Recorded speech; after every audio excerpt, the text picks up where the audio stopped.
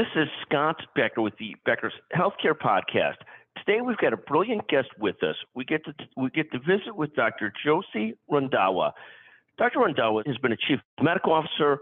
She's ran operations for behavioral health systems. She also does a lot of consulting. And we're going to talk today. We're going to focus today around leadership and leadership burnout and leadership challenges and a lot more. Dr. Randhawa, can you take a moment and just first introduce yourself and tell the audience a little bit about your background? You got it. My name is Jyothi Randhawa. I am born and raised in the Midwest.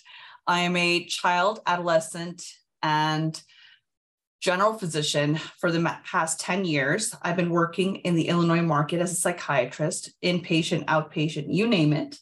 And over 5-6 years ago, I had the opportunity to also become a chief medical officer and learn more about leadership, how to bring processes together, how to make systems run efficiently, handle personalities, and straddle the line between good clinical care and practice skills along with the business expectations from corporate.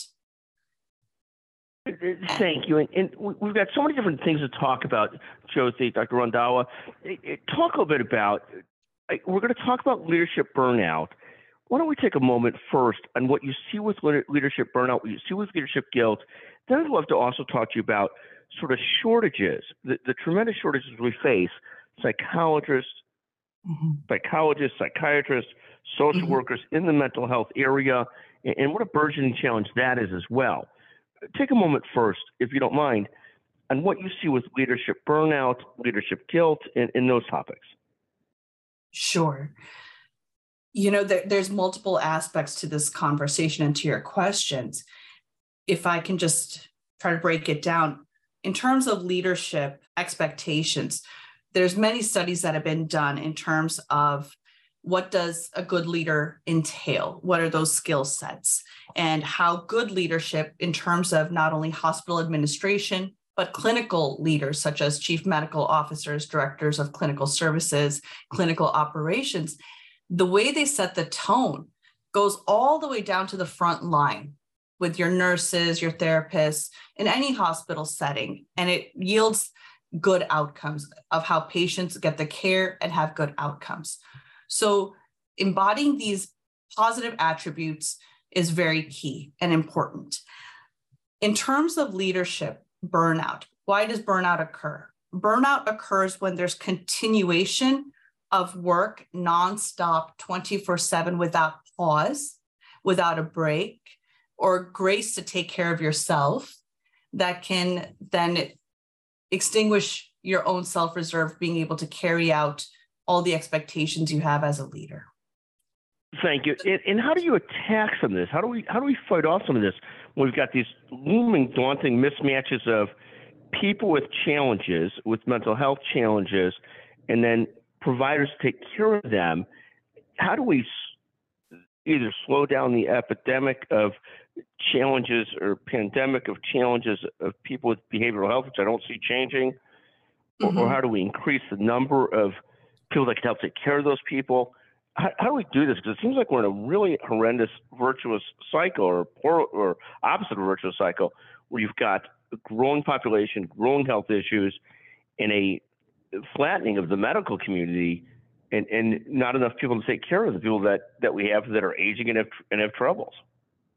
There's a long-term answer for it, and then there's a short-term answer for it. Long-term is we need more funding for physicians to be trained and to be able to practice medicine. And right now, that's a government issue where we don't have enough allocation of residency spots to train them. So most of the psychiatrists at this point are starting to get towards the retirement age, and they're starting to retire, and there's not enough of a workforce to replace them. The second component is that there's a greater focus now to try to quickly fill in the gaps. So there's a greater usage of nurse practitioners, physician assistants that are coming through, but they're not replacements. They're supposed to be supportive elements to physicians being able to provide care. And Scott, that it's not turning out the way people had expected. That quick fix is not yielding necessarily good outcomes for patients. Now, in terms of the shortage, there's already a shortage of mental health providers, and then you add COVID. And with COVID, there was an overwhelming component of needing mental health providers here now to deal with the stress of COVID and how it impacted everyone. And now we're starting to become more aware that, the resources that we didn't have are even more in dire straits than before. So all providers are being worked nonstop, and the expectation is to keep working, but they're not getting the proper rest in between for themselves. And that's a leadership and that's a corporate issue that can be addressed more readily. And we talk about it. It's in all the articles. I see it on the Becker's review that comes up all the time, but it's not executed. Nobody does it. We talk the talk, but people are not walking the walk with this. And it seems so hard, though, because everybody's faced the situation where censuses are full at all these places, hospitals, behavioral health facilities, every place, and there's just not enough staff. And so it seems like either take on less patients, which nobody wants to do that, or figure out a way to at least take care of the caregivers we have so we don't lose more and more of them. But it really does seem like a daunting mismatch and challenge. 100%. 100%. You're right. On both ends, there's no win-win solution. We are overwhelmed with our need for providers, and then we don't have the staff to take care of them. And staff themselves are human. And sometimes we're not understanding what their needs are either. And when we go back for the past couple of years, when COVID hit, I can give you an example. Our facility still had everybody on site, and I had providers who left because they were scared. We never addressed the fear and how we were going to take care of our own. And when that component happened, we had many practitioners who left, nursing staff, same. And this is a national issue that occurred, that folks did not feel safe or being taken care of, didn't get the proper resources in order to do their job properly. And we were also in an era where the fear of the unknown was occurring, and that overwhelmed all mental health systems too. And I saw a report recently that nursing homes have been the hardest hit by staff resignations. Hospitals, behavioral health facilities not very far behind.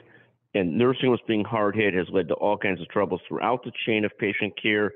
So this means hospitals can't discharge nursing homes because there's no enough spots, no space, enough people, and so forth. I mean, it really is a continuum problem with that one piece. It touches every other piece. I mean, wherever there's a problem, it has consequences for other places as well. You mentioned, of course, residency funding.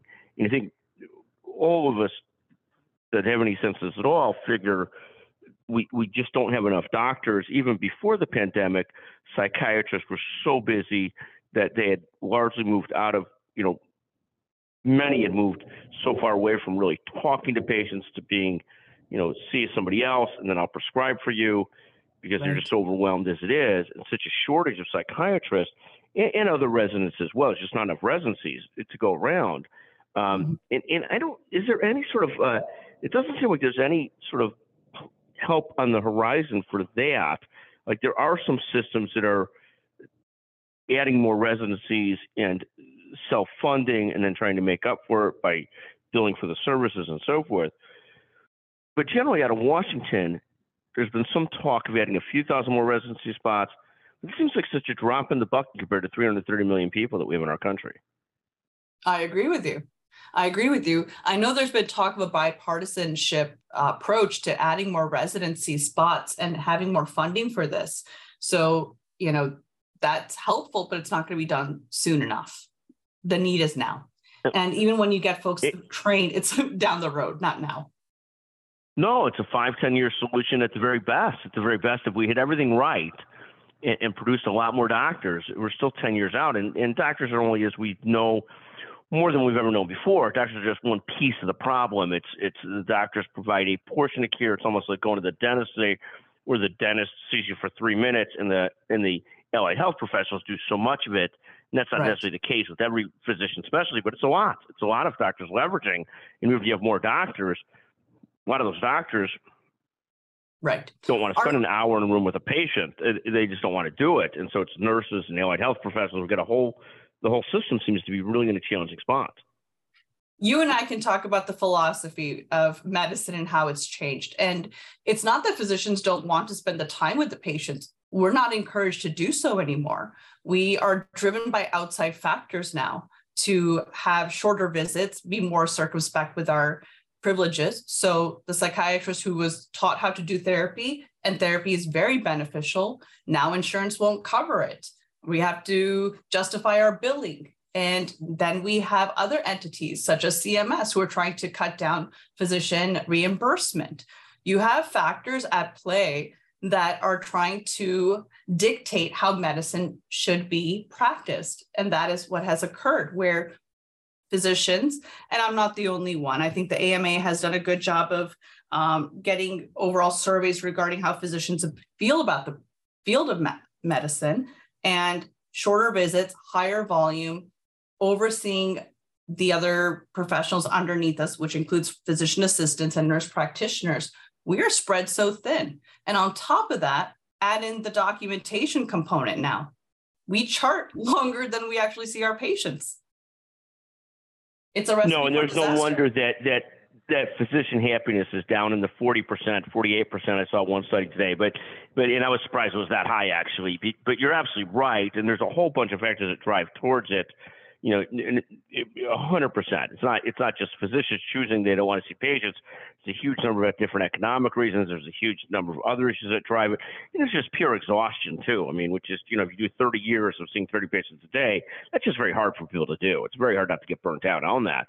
So give us some good news, Jyoti. Talk to us, Dr. Randhawa. Where are you most focused and excited about this year? What are your big priorities this year coming up? I will say that I'm an example of someone who has had to take a moment to reassess her values.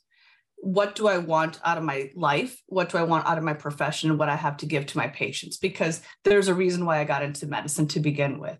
And this is what fulfills me. So I think there's a concept of self-care, self-advocacy. And for me, that will be channeled by becoming my own boss, going into work for myself, and only signing up for positions that utilize my skill set, where I'm actually doing good for the patient. I'm not dictated by all the mandates. So for me, sir, I'm going to be doing the private practice route this year. I will be consulting other entities on how to start up their own hospitals for mental health services, which is an area that I've done well with. And honestly, this year, I want to take care of myself just as much as I want to take care of my patients. So I'm going to practice what I say to others. But that's magnificent, isn't it? Isn't that concept of self-care, self-improvement, being able to take care of oneself, put you in a spot where then you're able to do whatever fulfills you, whatever self-actualizes you, and hopefully that will include then taking care of other people as well. It's so needed, but you can't do that unless you've taken care of your own burnout, your own self. And I think that's a wonderful, wonderful perspective, and a wonderful way to take perspective of it and look at it. I think that's magnificent. Thank you. It takes a moment to get there. I've said it before, I need to take care of myself, but then there's factors in life that comes together and it pushes you to this realization. And not myself, but other peers of mine and colleagues who have made these transitions in this past year with this mass exodus are at the point that things occurred in our life to push us to say, what do we really need for ourselves? And gave us the opportunity to go for it now. That's a silver lining, in my opinion. And I think that is fantastic. Dr. Randhawa, I want to thank you for joining us in the Becker's Healthcare Podcast. Thank you so much for all you do and for how you approach things and how you look at things. Thank you for joining us today. Thank you so much for having me.